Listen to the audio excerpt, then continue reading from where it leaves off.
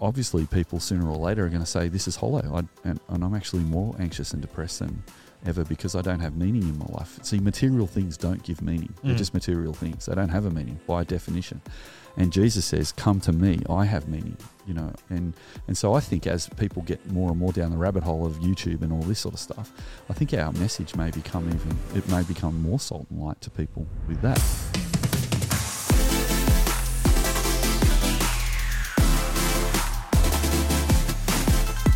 Welcome back, everyone, to the Shock Absorber podcast here at the Third Space Studio at Sorrel Kirrawee. I'm excited to have everyone along with us listening and or watching, and I'm also excited to have Stu.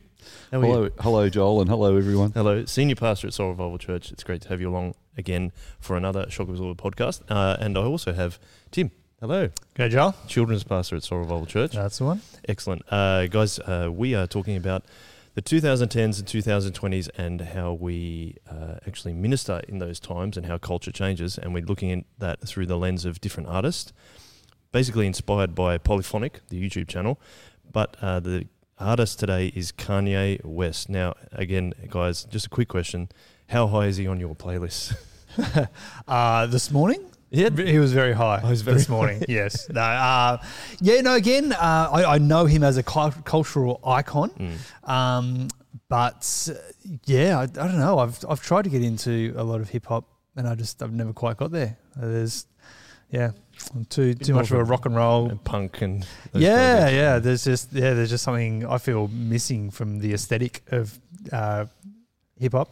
I do like it in soundtracks. I love watching a movie and having some R&B, hip hop, that kind of genre come in and just like, So I like it when it suits a feel, but something to chuck in my iPod and listen to in the car, it just doesn't rate very highly. I feel like Stuart, it really pumps you up when you're doing a workout. Do you ever put some hip hop on when you're working I've heard out? it at the gym. Yeah, you can get pretty pumped on hip hop at the gym. Yeah, I think that's the time I listen to hip hop the most.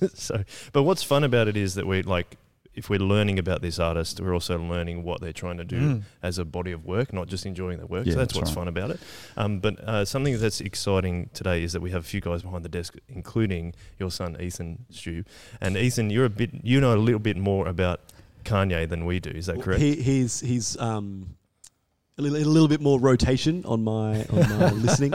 I got into Kanye when he became a Christian and released some music, and I was like, oh, what does this sound like? And I listened to it. Oh, hey, camera.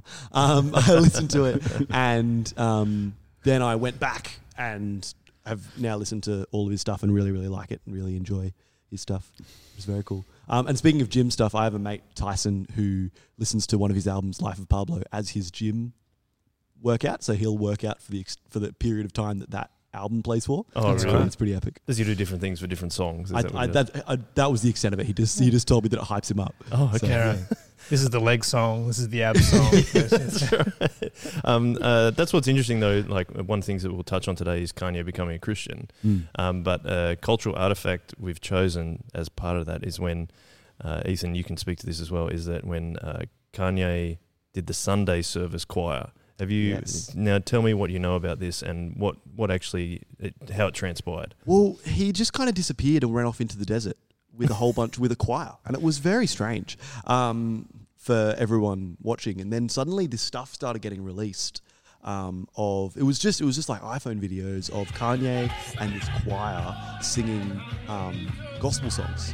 And I think the first one that I noticed that went viral was them as a choir just having fun and singing Smells Like Teen Spirit.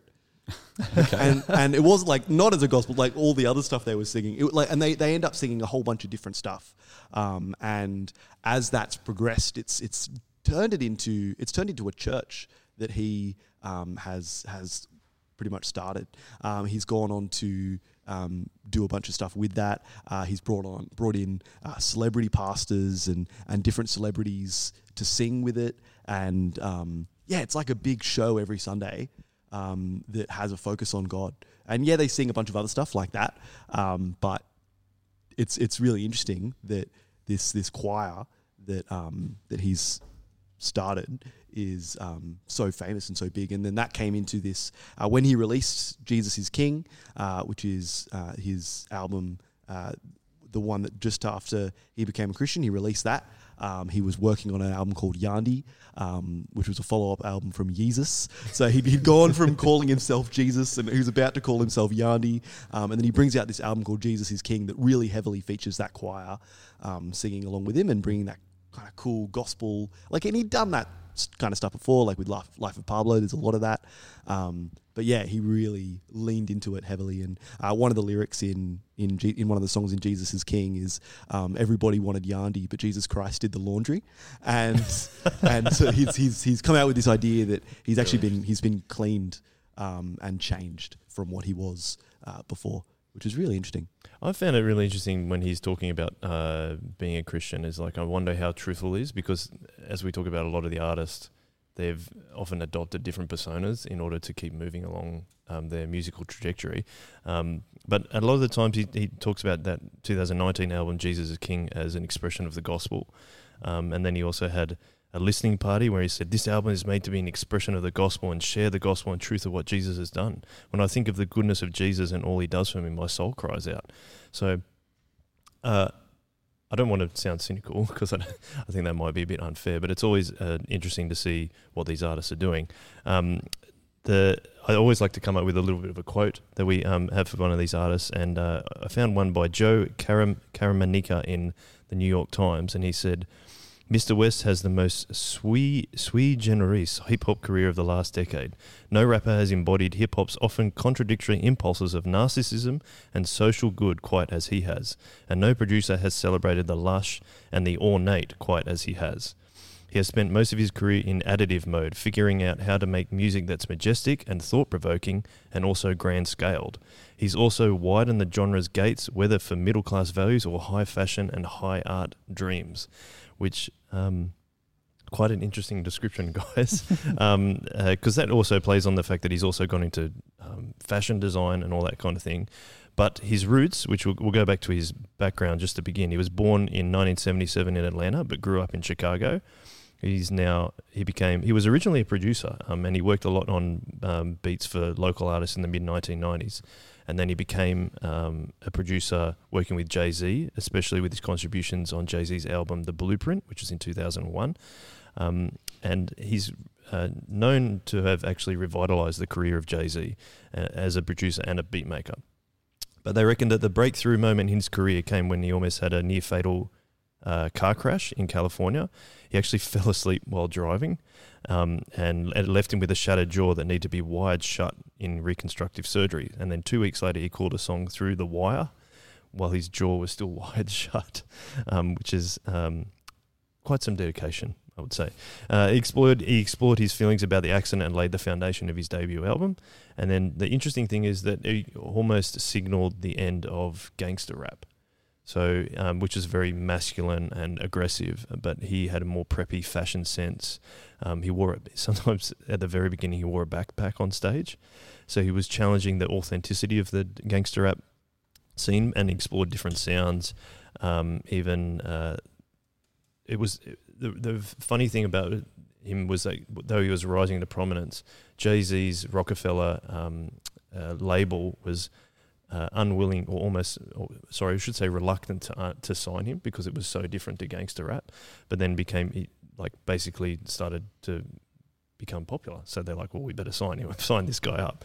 Now the most interesting thing is, and I think guys, it'd be cool if you stepped in on this too, is that he became famous for interrupting Taylor Swift's acceptance of a music award. And I don't know if you've seen that, but he gets up on stage while Taylor Swift is accepting the award, and he gets up on stage and says, hey everyone, look, I'll let you finish, but Beyonce should have won this for the Single Ladies video clip. Yo, Taylor, I'm really happy for you. I'm gonna let you finish, but Beyonce had one of the best videos of all time. One of the best videos of all time. And they're saying that, so Taylor, that almost launched part of Taylor's career. We've talked about Taylor, talking about how she's been criticised and given a hard time. But then also at that time when he did it, Kanye became highly criticised as well, and he went into a moment to write his magnum opus, which is called My beautiful, dark, twisted fantasy. I've got to get that right. Anyway, guys, a lot of information there. Anything you'd like to add to that before we move on to talking about how he impacts culture as much as he does? You got anything to add? Well, I think that moment at the MTV Awards is really interesting. Firstly, it brings together three of the cultural artists and icons that we've talked about this season. Yeah, Beyonce is there in the moment, Taylor Swift's there in the moment, Kanye is there, and so they're all interacting. So we kind of see there an encapsulation of a lot of these icons that are and what's the dynamic that they have between them. And you're right, yes, it did sort of springboard Taylor Swift, and it also divided the public opinion of Kanye. And I remember watching it when it first came out and seeing it come up on YouTube and all social medias. And again, I only knew all three of these people as cultural icons. I wasn't a fan of any of their particular musics, but I knew who they all were. And yeah, immediately I thought, oh wow, yeah, like this guy's a real jerk, isn't he? Like, as if you'd interrupt someone else's acceptance, and quickly became a meme, and just got into the whole ethos of the culture. But the number of things mixed up in there. There's ego. There's we're going to talk a bit about consumerism and the way that impacts as well. Just all these artists, the competition that's there, the rivalry that can sometimes happen. It is quite an interesting moment and interesting that he's dealing with that. I think you had some of your research here, Joel, that I can't remember who. Someone recommended to him that it was good for him to leave the country. Oh yes, yeah. I've got to find who that was. But he basically goes and goes to Hawaii to do his Mos Def. Yes, and so it does take this big break from the public scene for a while, and then comes out with a grand album at the end of it. Really significant moment for his career, for Taylor's career, and of course. The touch point was that it was also had been a big year for Beyonce as well. Well, like all the artists that we've looked at, as you saying, Tim, there's always the artists manage to stay on top of the game, always ride the waves of culture, and so but it's also mixed with the way that they adapt as an artist. So with the first maybe 3 albums that Kanye released were about him on the come up, becoming famous, becoming really an important part of the musical scene. In 2007, Graduation album, the 50 Cent's Curtis came out at around the same time as Graduation. And that was where they reckoned that was where the moment that gangster rap ended, because Kanye sold more than 400,000 more albums than 50 Cent did. And 50 Cent had actually... Kanye, I should say, wanted to emulate U2 after touring with them. He wanted to have such a grand experience. So he's like built up to this point of like, oh, now I can do arenas. And then he released 808s and Heartbreak. He's like, oh, it's lonely at the top. So now I need to move on again. And that's when he has that moment. It's lonely at the top. I'm going to go out and annoy Taylor Swift and a number of her fans. Get told by Mos Def, oh, I need to leave the country. And now I'm going to record my big piece of musical artistry, and that's when he goes to Hawaii and records. I think he hired out the studio for like 6 months. It's like no one else is coming in the studio, guys, which I think is funny. And then like after that, it's also he'll do collaborations with Jay-Z. Then he gets to Yeezus, as we're talking about. It's like a self-deification moment. He's now, I'm at the top. Now I'm going to turn myself into a god. And then as we get later on into 2019, Jesus King, I'm going to give him. He's saying that he's going to give himself over to the real God, which is fascinating. Stu, like we talk about a lot of things, how the artist matches the culture, but we also, what we've been doing this season is looking at how a number of frameworks that Ian Hussey has set up. I'm wondering, we talked about consumerism. I'm wondering if you can help us link those things that Kanye is doing to the things that Ian Hussey is talking about. Yeah, I mean, I'm interested in a couple of Ian Hussey's categories for understanding culture. Wealth and consumerism is a really big part of our culture in Australia and Western cultures, and also secularism. I think that's an interesting thing to talk about today, with him self-deifying himself and then actually proclaiming to become a Christian. And that's a really interesting, divergent, countercultural aspect to him. So he's got this sort of culturally relevant aspect with this wealth and consumerism, and then he's got this almost countercultural perspective that he had as well. But if I could take the first one first, I think it's interesting the way people display power in our culture today. I think that if you go back 200 years to the big powers of the day, the big powers would be self-aggrandizing themselves with really elaborate shows of power. And for example, the British Empire, which was a really big empire, they conquered India and ended up taking on all the glamour and splendour of the Indian culture, almost to say that we need to be as splendid as the Indian culture and have all this pomp and regalia if we're going to rule this country. And post-British Empire, they've still got the pomp and ceremony stuff. You go to any royal event these days in London and you'll see all these flags and soldiers and you'll see the Queen processing in this really ornate 200-year-old horse and carriage, this sort of stuff. But then if you compare that to that old, if you compare that old form of power to new forms of power, and you look at when you can see it most when you see the President of the United States meeting with the Queen, new forms of power actually show themselves by understatement. So the American president will rock up in a black limousine just wearing a suit, very simple, and it's almost saying that I am so powerful I don't have to dress up like that. So the old power would dress up to show power, and new power dresses down. And so when you see award ceremonies, you often see music artists rocking up to this fabulous, expensive award ceremony, which is the pinnacle of their year, I suppose, as an art industry, and they'll wear a T-shirt and a pair of sneakers and a pair of jeans. That was particularly prominent in the 80s. Although I think the hip-hop style has taken that in a new direction. There seems to be, again, a new flavoursome to the cultural aspect there that seems to be coming up with people like Kanye West, and the glamour seems to be coming back again. However, when you look at that moment when Kanye gets up on stage and says, I don't agree with this award going to Taylor Swift, there's almost this, he's so wealthy, that he's so powerful that he doesn't have to abide by the protocols of that scene, and he can actually stand up and just, in his own mind, he can stand up and say, well, actually, I disagree.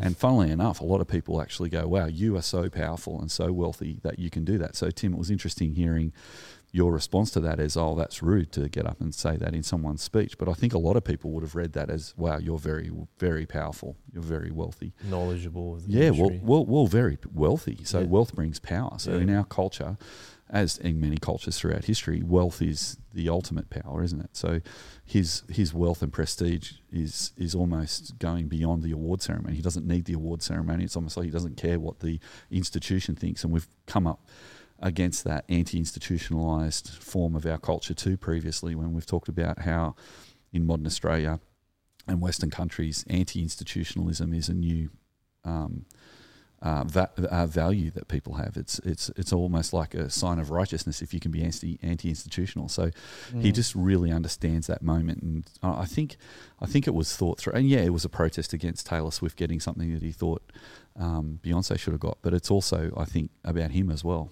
That's how I read it. And I also wonder, in terms of the institution, that he and Beyonce have institutional power within the pop scene, and here's this up and coming, young person who doesn't have that same influence, power in the scene, and so there is a little bit of that anti-establishment, as you say, but there's also maybe a protection of their establishment, their institutionalization of power, and not seeing this young up-and-coming person as being worthy, perhaps, of this award, which actually should have gone to, the Queen of Pop, and validating her already existing power. Yeah, it's an interesting dynamic. Yeah, so no matter how wealthy he is or how powerful he is, he's leaning into that new power dynamic of, like, I'm going to actually show power by standing up now and criticising this. And if he'd have done that in the 1950s, that would have had a completely different reaction from the public. It would have been the end of his career.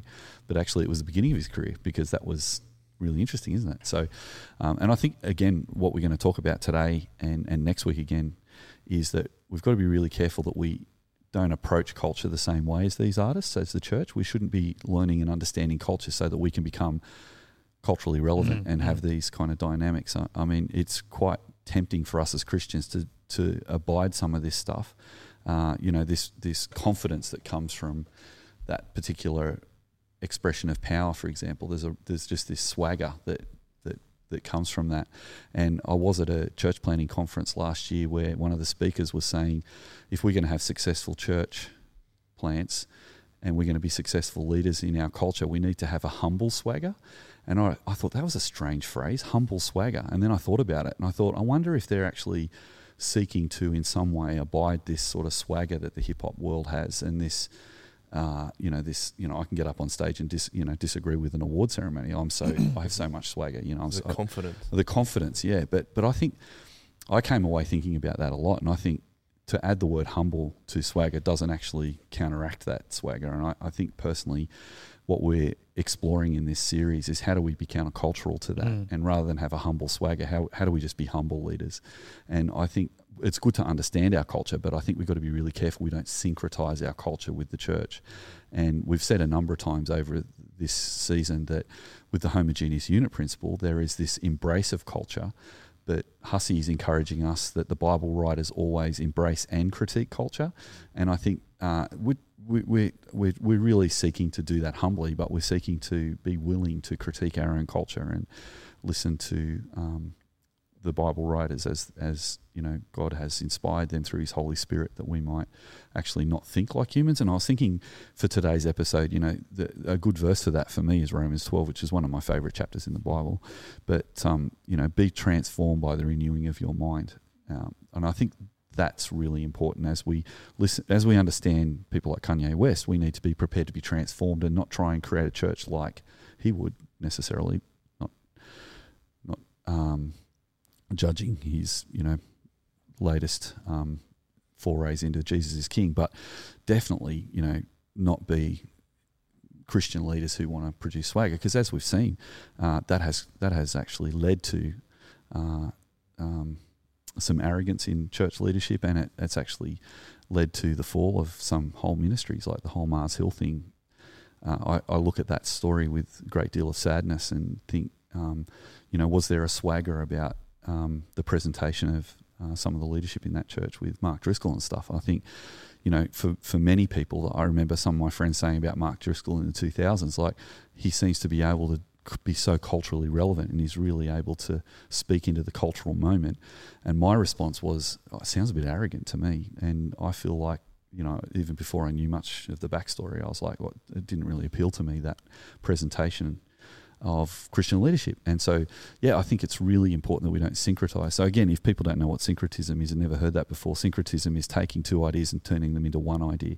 And it's sort of a form of idolatry where you profess a faith in Christ, but then you actually bring to bear cultural artifacts that actually are not concurrent with clothing yourself with Christ. They're actually counterproductive to your faithful expression. So I think the Christian church throughout history has always struggled with this syncretism, and we've got to be really careful in our generation that we don't create a cultural cool Christianity and try and be like that. I think we can stand back from that and say, we can understand it, speak into it, but not actually become like it.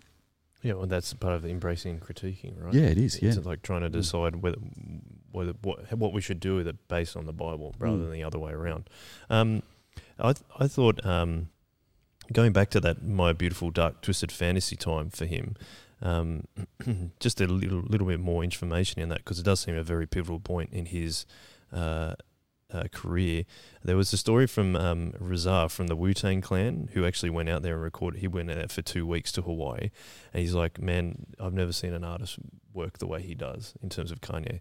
He said that basically all his team get together, they have breakfast, and then they they talk about what the day before's recording went, how they plan the next day's recording, and then they exercise and play basketball together, and they do a little bit of charity work or whatever, and then they hit the studio at 4 p.m, and sometimes they do it for 12 hours, which is a magnificent work ethic, whether that played out later on in terms of he actually talks about mental health. That's the other thing we should talk about. He actually really brings the discussion about mental health into the mainstream a lot as well, given his struggles with mental health. Which brings up another one of Hussey's categories, Joel, which is anxiety and depression. He says our culture is really framed by that. Yeah, exactly. So that's another thing that we can touch on, right? But can I jump in here? Oh, absolutely. Just before we move too far away from what Stu was saying before, just on that discussion of power and the discussion of that album, he released a song in that album called Power, and I just want to read a line or two from that. Which says, "My furs is Mongolian, my ice brought the goalies in. I embody every characteristic of the egotistic." And then the chorus goes, "No one man should have all this power." And it's just this idea of he's gotten to a point where he is too powerful. Like he is the ice brought the goalies in is this idea of like he's got so many diamonds that like a hockey goalie they need to be like guarding him but it's this understanding of the power he's got, and in his album in his song Champion, I think it's that song, he talks a lot about being a role model, and sorry. It's all right. Yeah, in the song, I think it's in the song Champion, he talks a lot about being a role model and what that looks like. Yeah, do you realize that you're a champion in their eyes? Yes, I did. And he talks a lot about that. And he understands the power he's got in all of those spaces, not only in the stuff that you were talking about, Stu, but also in the eyes of the people that are listening to him and consuming. And you were saying that that we don't want to be like him. And all these artists, we see their power and we actually realize that we want to be, we can learn from them, but we want to be different to them. But what he's saying is, people want to be like me. Everyone be like me. And so that's some really cool points that are directly from his lyrics, from that conversation there. And just while you were mentioning the mental health thing, I think his diagnosis with bipolar is a really important thing just to have that underlies all of this discussion. Because as we talk about Kanye's changing and his shifts and his because he does a lot of them, like he is jumping around regularly and he's doing big things and he's pulling, like he's had more unreleased albums almost than released albums, like because he's brought like. It's actually quite wild how many. And the album that came out this year, Donda, it came out last month. It was supposed to come out at the start of this year, and he said no. And then someone leaked it, and so he released it. Like it wasn't even a thing that he wanted to do anymore. And that's like got 25 songs on it. Like that's a huge body of work that he wasn't even going to release. That's what I've read anyway. And it's really interesting that underpins a lot of what he does and a lot of the things that as we talk about him, understanding that, that mental health stuff's pretty intense for him as well. Sorry to jump in there, Joel, just before. Thought I might just add that in before you moved on. Really interesting. No, it's totally fine. It's interesting how he does move on to he has the mental health struggles that he talks about, but then if you perhaps look back at his music, you probably see that earlier on when he didn't actually talk about it. So there's all those shifting between the two different things, and I shouldn't profess myself as an expert in mental health, but bipolar is obviously switching between two different modes that are either very depressive or very like manic. But the other thing he also does is start talking about African American issues as well, in a different way to the way that Kendrick Lamar did. So that's another thing that he's doing. So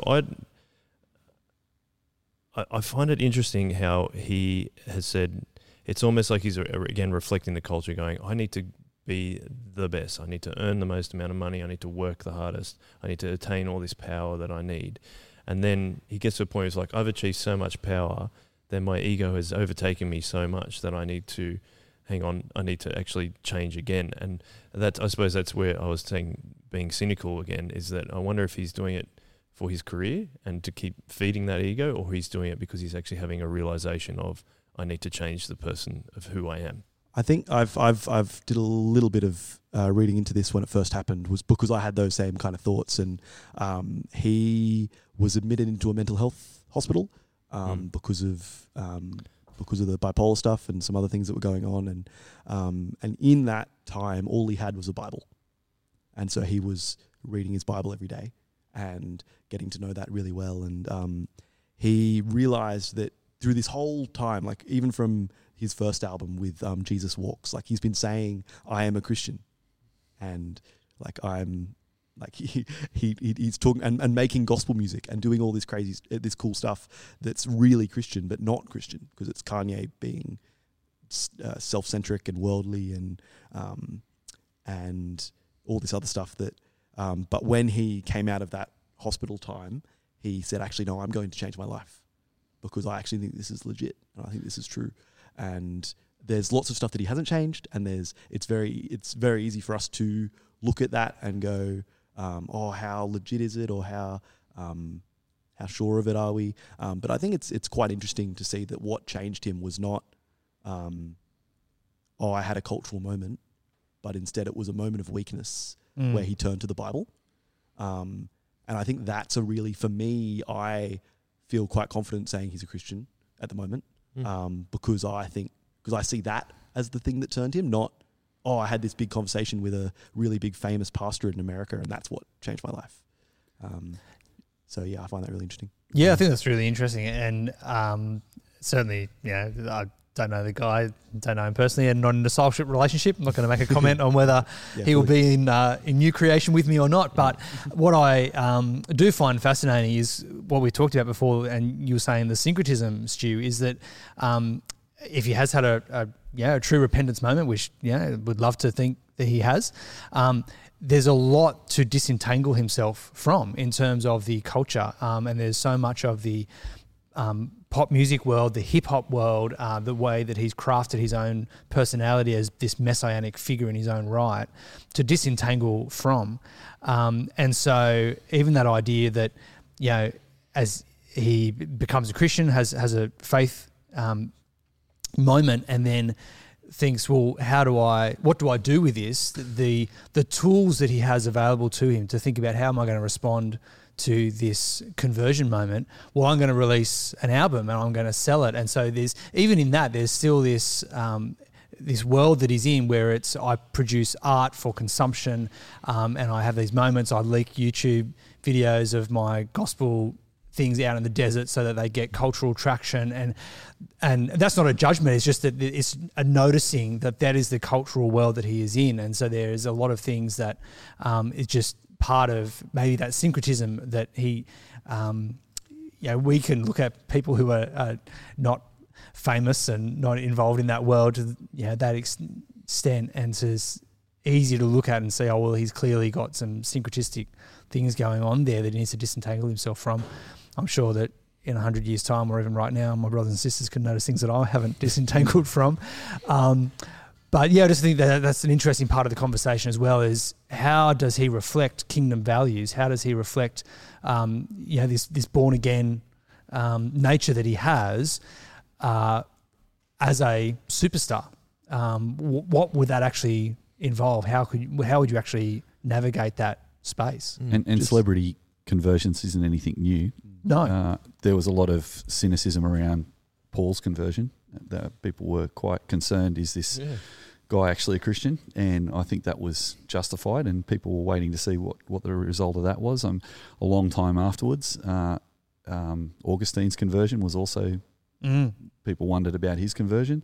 John Newton, the famous slave trader who became a Christian, who would then go on to write Amazing Grace and influence Wilberforce to be an amazing voice against slavery and actually overturn slavery in the British Empire.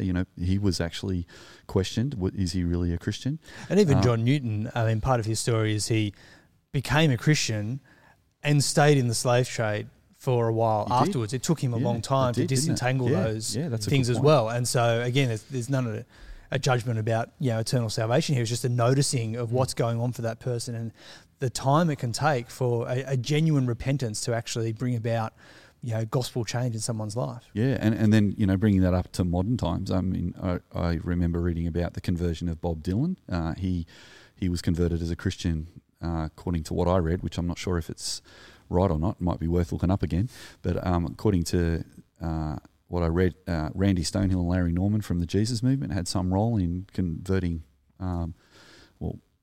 helping Bob Dylan to make a commitment to Christ. And then he made two famous albums, which were Slow Train Coming and Saved. So he wrote those two albums. And it was a similar kind of moment as the Kanye West moment, which has just come out of the blue. All of a sudden, Bob Dylan singing about Jesus, like, what's going on?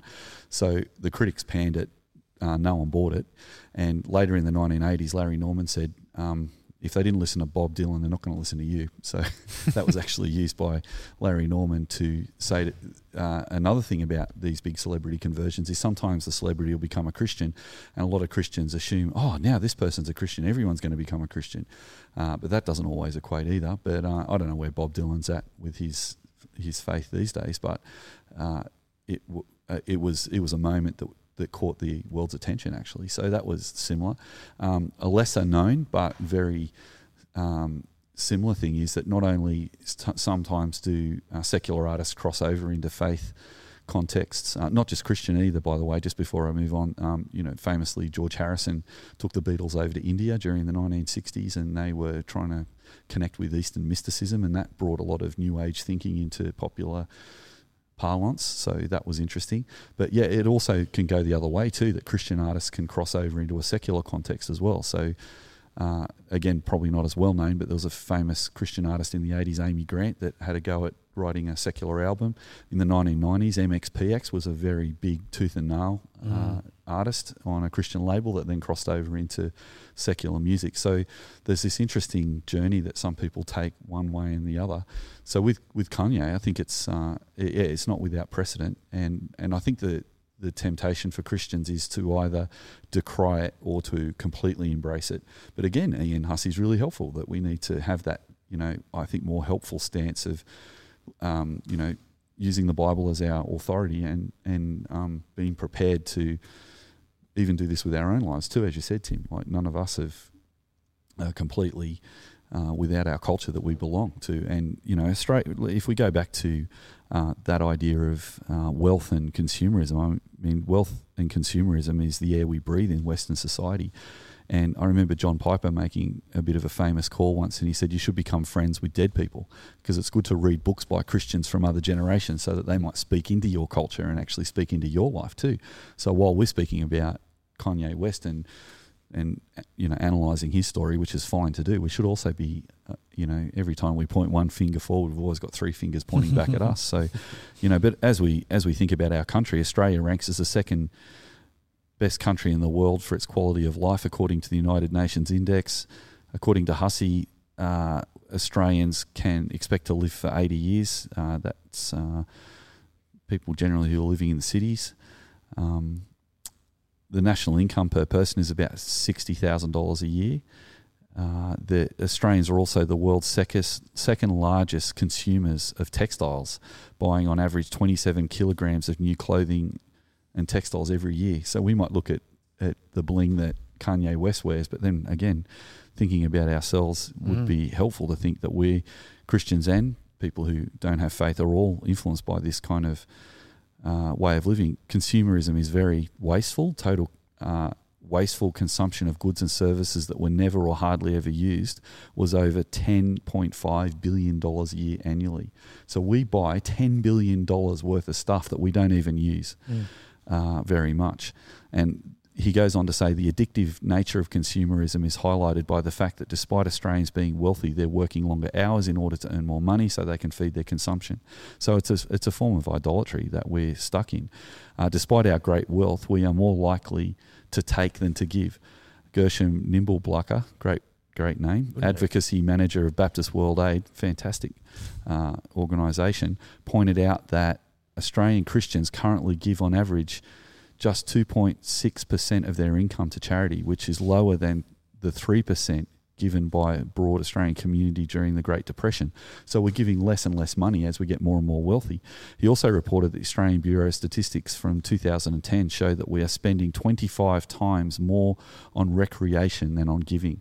So we spend 25 times more on our holidays and our fun pursuits than we give to other people. And obviously the Bible has a lot to say about wealth. So as we're looking at the wealth and power of Kanye West, we need to also think about the fact that we are incredibly wealthy. And in fact, Hussey points out that one of Jesus's favourite topics of discussion was wealth. He goes on and he says this, he says, a wander through the car parks of most suburban churches in Australia would illustrate that consumerism is not just a problem for the broader community. We have here perhaps the most important and threatening features of Australian culture. That's a big call. Like maybe one of the most threatening features of Australian culture is our wealth. We look to the authors of various chapters of this volume. So he goes on.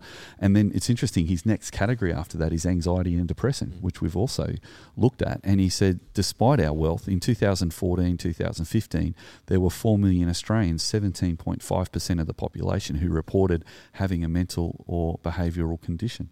So when Kanye comes out and says, you know, quite openly and talks about some of his problems, as some of the other artists we've talked about, it's actually a feature of our zeitgeist at the moment, our cultural moment to talk about these things. I think that's really, people connect with it. So at one point they're finding him really appealing because wealth, we're all consumers, and at the other level we're all anxious and depressed. I was at a sports chaplaincy event a couple of years ago when they brought out a lady from the wellbeing team from the NFL, National Football League in America, and she was saying that she thinks that what they're looking at in America at the moment is the next epidemic that's going to come through after COVID is probably going to be loneliness and people not having any friends. And so here we are getting wealthier and wealthier. We're more and more anxious and depressed, and we're actually more and more lonely.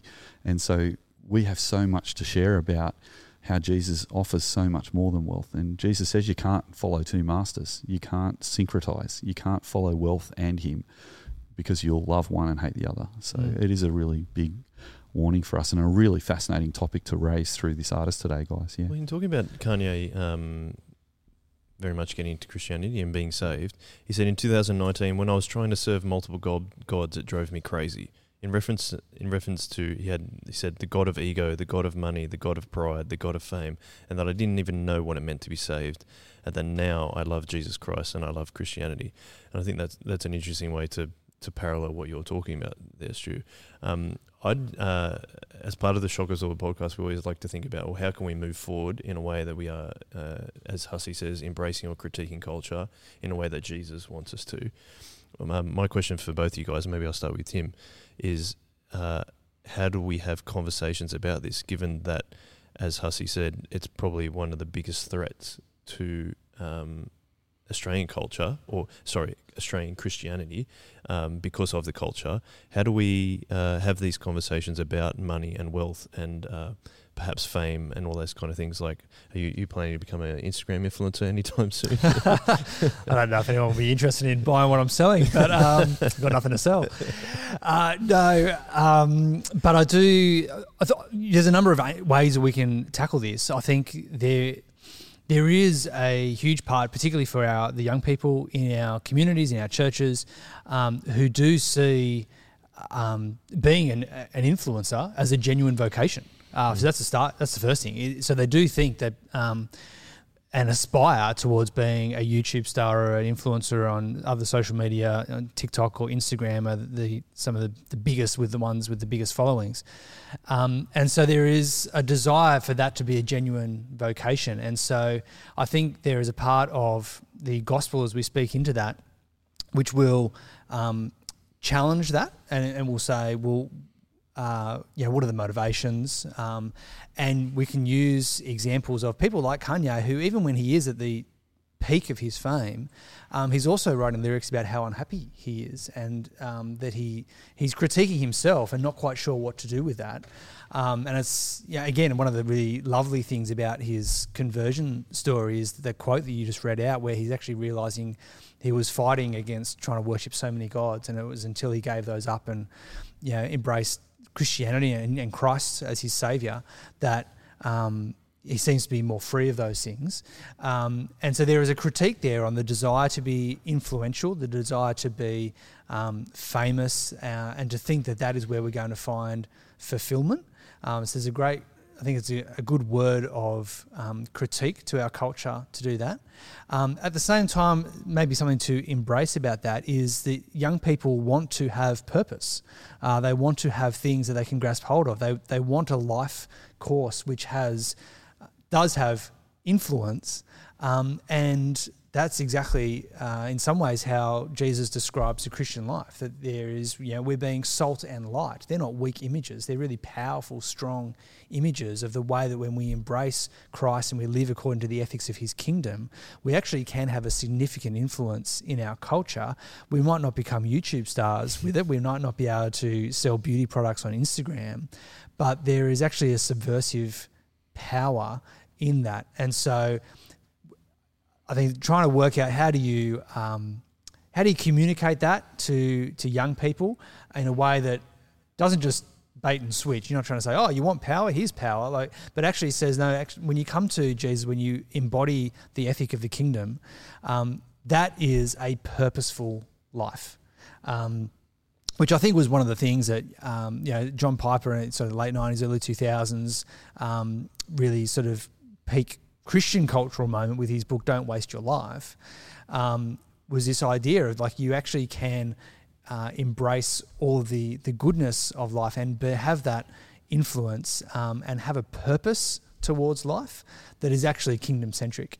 And so there's a way of communicating that, and I don't think I'm very good at it, but there's a way of communicating that to young people that says, here's what you're longing for. Your longing is for influence. Your longing is to be a change agent in the world, or we see the way that young people embrace climate change and other social issues. And we say, yes, that impulse is right and good. There is something that's really, really beautiful about the way that God is crafting in you to be a change agent, and to be influential in that way. Let's paint a picture and set a vision before you about how being part of Jesus' church, the local church, the global church, can actually fulfill those desires that you have in you, and actually can provide that for you. And let's, as a church, be a local church that embodies that, and that actually shows that and shines that forth. I think so. There's some of the things that come to mind when I think about that influence. Yeah, that was cool. Thank you, Ethan. Do you mind if you jump in on this? I'd be interested to know, because you're a youth pastor at Solveroval Church, you obviously have a lot of contact with a younger crew at our church. What is important to them in terms of this stuff? Do they see money and power and social issues as really important to them, or is it something else? Yeah, I think so. Going even younger, just off some of the stuff that Tim has said, I've had a lot of chats with primary school kids, and often it's a question. Oh, what do you want to be when you grow up? And this is when you're teaching scripture. I have worked at a before and after school care at my local primary school, and have hung out with those guys. And, what do you want to be when you grow up? Is one of the questions I ask, and because it's just a way to chat. And so often the answer is, I want to be a YouTuber. That is really interesting, because that really reflects the stuff that Tim was talking about. It's what they're consuming and what they're seeing is a really valid way to have a career. Like I can be, what they're seeing, and I can easily create myself as an influential figure. And they're the people I look up to, not astronauts. It's not I want to be an astronaut or or even a movie star or a pop star. When that was the media that we were consuming, generations ago. Yeah, I want to be a rock star. That was the peak of influence. Yeah. But as you're noticing, it's the YouTube and is the peak of influence. And then fasting forward past high school, I did a communications degree at uni, and one of the things we got to do as our communication degree was they literally were like, for this subject, just put something on the internet and we'll call it a digital artifact, and you'll get marked on it. It'll be great. And so I was like, yes, free marks. But for a lot of people, what they did was they were like, I'll just be an influencer. Some dude got to 6,000 followers on Instagram, and all he did was look at the stuff I do in my day. and he had abs, and that was how he did it. But it was just this idea of that's the, like, previously it would have been to I don't know, there would have been lots of other things to attempt to do online to be legit, but a legit way of getting marked, a legitimate way of getting marked, and being seen as someone who's using the internet correctly is trying to be an influencer. And then we get to high school, and we see all these teenagers that don't watch TV, and they don't even really watch movies, and they don't, especially now that COVID's been a thing. Like, no one goes to the cinema. Some more people are doing that now, but sitting and watching YouTube is a valid part of entertainment. And the stuff we consume on YouTube is all of that stuff. I do it. Well, people will be watching this on YouTube as well. Right? Exactly. And that's okay. Like, there's nothing inherently wrong with it. But it's just that cultural shift of the people that have power and influence are just normal people on the internet rather than Kanye. Which is alongside Kanye. Like, I had an anecdote from before that I thought would be funny to talk about while you were talking about consumerism is the air we breathe. That is very true. So much so that at a very recent airing of Donda, which was Kanye's latest album, there were people selling air from that concert because they were like, this air has heard Donda. Oh, wow. And so they went in with like Ziploc bags and they like captured the air and they Ziplocked it and then they sold it for thousands of dollars online. Like, they didn't just sell it for $20. Like, haha. Yeah. Like, it's such a consumer driven thing. Yeah. And it's like, let's throw money at this because it's such a big deal. Now, when we talk about teenagers, that's the world they live in. And so, of course, that's what they... and young people, of course, that's what we see. And that's what we are surrounded by and consumed by and result in. Yeah. Like, we will end up like that. Like, who has the most expensive shoes is a really big thing. Yeah, sneakerheads. Yeah. All that kind of thing, like, yep. Yeah. The thing that I'm thinking about with this too is that we do have another tool that postmodernism has given us, and it's called deconstruction. And so... some of our listeners and viewers might not have heard of that before, but a very prominent theme in our culture these days is to take something and then to change its meaning, and sometimes even reverse something and reverse its meaning. So, as I was talking before about power, that old power was regaled in imperial splendor. Modern power deconstructs that to a T-shirt and a pair of jeans. And I think it's fascinating when you see photos of people meeting the Queen. And there's a really famous photo of an Australian comedian who was, what's the guy that was Crocodile Dundee? What was his name? Paul Hogan. Yep. When Paul Hogan met the Queen, he was wearing a pair of shorts and a ripped shirt. And it was this funny photo of Paul Hogan just wearing these, 1970s casual wear from Australian point of view, meeting the Queen, who's all dolled up in a regalia, and or you see a rock artist, meeting the Queen wearing a T-shirt and she's got a crown on. That's called deconstruction, and we can actually use that tool actually in the church as well. So some of our viewers might be seeing that we're wearing Soul Revival shirts. And you might look at that and you're thinking, hang on, you guys are talking a bit against consumerism and you're wearing Soul Revival T-shirts for your church. What's going on there? Well, it's taking people from the known to the unknown. So people are used to seeing apparel that people wear, and it sort of helps to identify people with a cultural artifact sometimes in our culture, with a semiotic or a symbol of who they belong to. Like surfers wear billabong or rip curl, and even different ages of surfers wear different things. So older surfers like me wear billabong, but younger surfers might wear, Mad Huey's brand or whatever. We distinguish ourselves sometimes by what we wear, and that goes wear Supreme. Yeah, Supreme. Yeah, that's exactly right. So there's a bit of an identity thing there we're having a bit of fun with, but also rather than selling things to make money for ourselves, to create wealth for ourselves, which might be the expectation, we're deconstructing this idea of wearing T-shirts by taking all the money that we earn and giving it to Aboriginal ministries in northwestern New South Wales, so that we're actually giving it away. And so that causes people to have a conversation. Oh, why wouldn't you keep it to yourself? And you can have a conversation about, does money ultimately satisfy anyway? is there more good? And Jesus says in Matthew 11:28-30, that famous phrase, "Come to me, all you who are weary and burdened, and I will give you rest." And I think the irony is that the more consumeristic we get, the more burdened we get by that. It becomes our idol, and it's a really harsh taskmaster. We have to work harder and harder to get more and more, and the more we have, the more we want, and we've never got enough. And they talk about now that consumerism is even the process of opening a box or carrying a bag through the shopping centre. We're getting pleasure out of those kind of moments, and people who are marketing things to us understand that and try and give us those moments. And it's it's almost like a drug that people are on that we can't get off. Whereas Jesus is saying, look, if you think wealth and material things will give you pleasure and satisfaction and ultimate security, obviously people sooner or later are going to say this is hollow, and I'm actually more anxious and depressed than ever because I don't have meaning in my life. See, material things don't give meaning. They're just material things. They don't have a meaning by definition.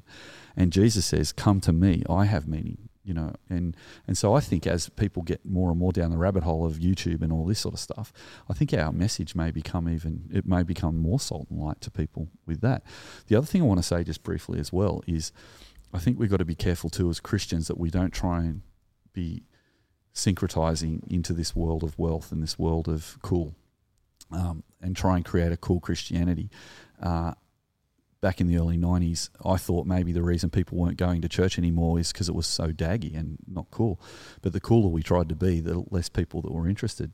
And I remembered back in the late 80s, I was in a university lecture in my political science degree where my lecturer said, talking about Australia actually, saying that in the first part of Australia's modern history, Australia had a big cringe towards feeling that they weren't good enough, and England was the place where you would go if you wanted to get your career going for art or for music or for business or whatever it was. So there was this sense of cultural cringe, it's called, that we're not really as good as Britain. And then after the Second World War, there was a cultural cringe towards America, that America was so fantastic and we had to copy them if we were going to be cool. And I remember thinking about that my lecturer said that, funnily enough, one of the key moments that broke that a little bit in Australian culture was that famous boat race. What was that boat race in the early 1980s? The America's Cup. Australia won a boat race called the America's Cup, and everyone went mad because we beat the Americans at something. And then all of a sudden people started going, maybe we can be a bit more confident just to be Australian. Maybe we don't have to have this cultural cringe. And I got thinking about that in the early 90s, and I started thinking, I wonder if I have a cultural cringe as a Christian, that I think Christianity is not quite as cool as the secular world, and I've got to create a Christian version of the world. And yet Jesus is saying, no, walk away from that, and you can't serve two masters. Just come to me and I will give you rest. So I think for me that deconstruction of postmodernism to say, let's actually create something, well, not create, let's actually express something different in the church to the world can be good. Now, I'm not saying we get that right all the time. In fact, you were talking about shoes a minute ago. We often talk about the shock absorber as things we've tried that have worked okay with young people, but I'll give you an example of one that hasn't worked so well in our past, and that is we tried to tackle this wealth thing a little bit too bluntly once upon a time. Back in the late 1990s, everyone was wearing skater shoes, and they were really cheap and quite grassroots and organic. And so there was a big skate culture and surf culture and soul revival in the 1990s, and we're all wearing skater shoes. It was quite punk back in those days. But then I think the market has got on to the fact that all the kids are wearing Vans and all these shoes, and they started inflating the prices of these shoes. So once upon a time, they were the cheapest shoes you could buy, and you can get a pair of shoes for $50. And then all of a sudden, the same pair of shoes was now worth $230. And I remember having conversations with teenagers who were getting part-time jobs so they could afford their shoes. And I started thinking, well, that's not necessarily how we have to go. And I had a bit of a go at this deconstruction thing. And I said, well, what if we, in a talk one night at Soli's, I said to the community of young adults, I said, what if we decided to do what we did in the early 90s and buy shoes because they were cheap, not because they were fashionable? Why do we have to keep buying these skater shoes just because they're expensive? Why don't we all buy Volleys, which was a brand of shoes back in the day that was $25? I said, why don't we just buy shoes like that? And literally 75 people left our group after that talk, because they said, don't dictate to us how we use our money. That's like you're controlling us. And like I might not have presented it very well, but I tried really hard to do it with freedom and to say, let's opt into this. But just by challenging that And it was before, challenging, these big corporates for the price of their shoes was a bit trendy, in the 2000s and 2010s, when issues like, buying shoes that aren't made by people under terrible ethical fashion. That's the word I'm looking for.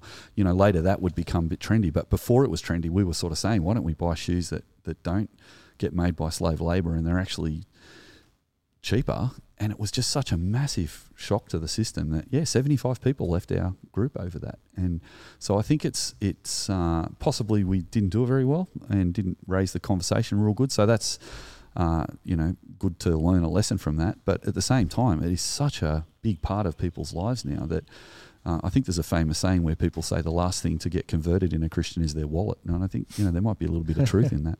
Yeah, for sure. Would you agree with that, Tim? Any final points as we wrap up the episode? Yeah, I absolutely agree with that. I remember that talk. Do you really? Yeah, I do. Yeah. Right. And a couple of the brand names you particularly called out. But is that because you were wearing them?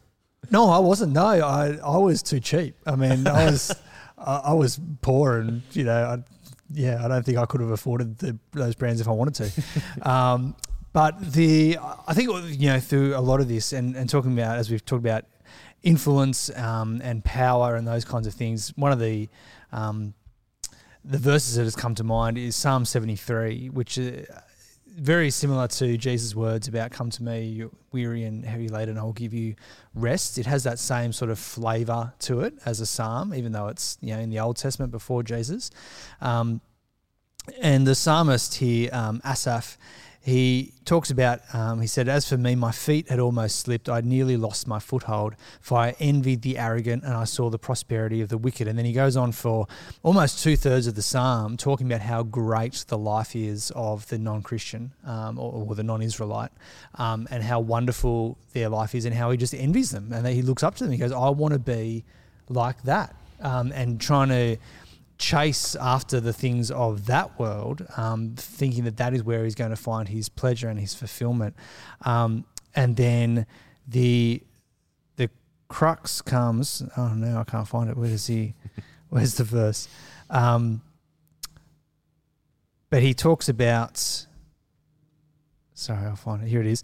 I tried to understand all this. This is verse 16. I tried to understand all this. It troubled me deeply till I entered the sanctuary of God. And then I understood their final destiny. And that's the turning point of the whole psalm. Because what he does is he walks into the temple, the church of the day. He fixes his eyes on God, Yahweh, and he realizes, where he is and whose he is. And that helps, it gives him the slap in the face, the bucket of cold water to realize, no, all those other things that I look at and I envy and I see all of that and I want all of that. And then I get this big bucket of cold water on my head that says, no, this is Yahweh. For us, up the other side of the cross, this is Jesus. He is actually where I'm going to find my rest. And I think it's really interesting. I was really struck by that line in Hussey's essay where he talks about the giving and the fact that Christians today in the late 20 or early 21st century are giving less as a percentage of their wealth than they were during the Depression. When they had nothing. When they had nothing. I just think that is so striking. And also, while they didn't have the same metrics for mental health during the Depression years as we have now, that whole field has grown remarkably. It's undeniable that the rates of mental health have deteriorated rapidly over the last few decades. And so that somehow there's a correlation there between the fact that we have all of this money and we're desiring all of these things. We're stuck in the first 2/3 of this psalm. And the thing for Christians, firstly, internally, and then to shine out to the world is actually that pivot point in verse 17 to actually turn, there is rest. There is fulfillment. And to turn it all back to Kanye, I really do hope and pray that this conversion experience he's had in the last few years is genuine and that he's finding these moments where he does not need to rely on his album sales or his fashion or his crowds or all of that acclaim that comes with being the sensation and the cultural influence he is, which is why we're talking about him, but can actually really find his rest in Jesus. And that's what I would love to be able to put out to our church to our young people, and then continue to shine that out into the community. Yeah, I think listening to you talk about the Psalm 73, is that right? Psalm 73. It's just a clear indication of like how unchanging God is. Yeah. Too, because like it's like he's talking about prosperity there, but prosperity is all in different forms, and consumerism and wealth has all been in different forms from perhaps the beginning of time.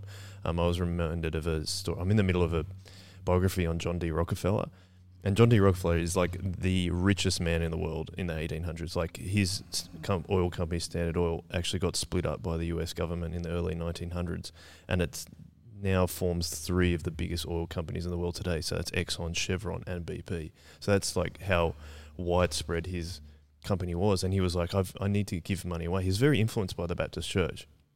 And he gave he was like, I need to expand my philanthropic efforts. I need to do something about this because I've got so much money I don't know what to do with. And so he decided he wanted to start a university. And so they went back and forth, I should be in New York or should be somewhere else. And eventually they settled on Chicago. And they became really enamored with a biblical scholar, a guy called Dr. William Harper. And he was originally at the time, he was at Yale. And he actually went to, he was a boy wonder. He went to college at 10, took his BA at 14. He completed his PhD at 18. Cheers. And so he's like... I still haven't completed my PhD and I'm 53. Yeah, that's right. So Rockefeller's like, you're going to be the head of that university. He had to took some convincing, but he eventually ended up doing it. And Rockefeller's thing was always like, start small, do it. And Harper went in just big time, just like hiring all the big names at the time from all different schools to become part of the faculty. But at the same time, he was on quite a large salary because Rockefeller wanted to give him the money he deserved. But then he also went on the lecture circuit and was earning lots of money doing that. He went on a big European holiday as well. And there's a quote in the book where it says, it was an odd situation. The world's richest man was chastising a biblical scholar for unseemly materialism. And I thought that was really interesting because on the flip side, to bring it back to Kanye, that was at the point that Rockefeller really started to experience a lot of mental health issues as well.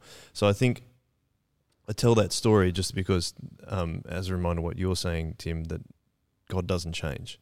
Like even now we're really consumeristic. I think that we're the most or second most indebted country in the world in terms of private debt. So we're obviously spending a lot of money on a lot of things. But Jesus doesn't change, right? Jesus changes everything, but he also doesn't change because that's why he changes everything. So I think that was a really encouraging way to finish up. So thank you very much for that, Tim. Let's wrap up this episode. I do think we do need to start talking about the internet and how it drives consumerism. So I think that's a good thing to wrap it up and maybe talk about in later episodes. But guys, if we did talk about Soul Revival apparel, if you would like to purchase some of that, where all the profits go to our Indigenous ministry partners, you can go to soulrevival.shop. We'll put the link in the show notes for that. We have a very exciting podcast coming up next episode where we actually have Ian Hussey coming on. So we're really excited about that. And we're going to talk about all those things that we've been talking about this season. You can check out all our podcasts on your favorite podcast app or on YouTube. And as always, we like to finish up with a one way. One way. Thank you.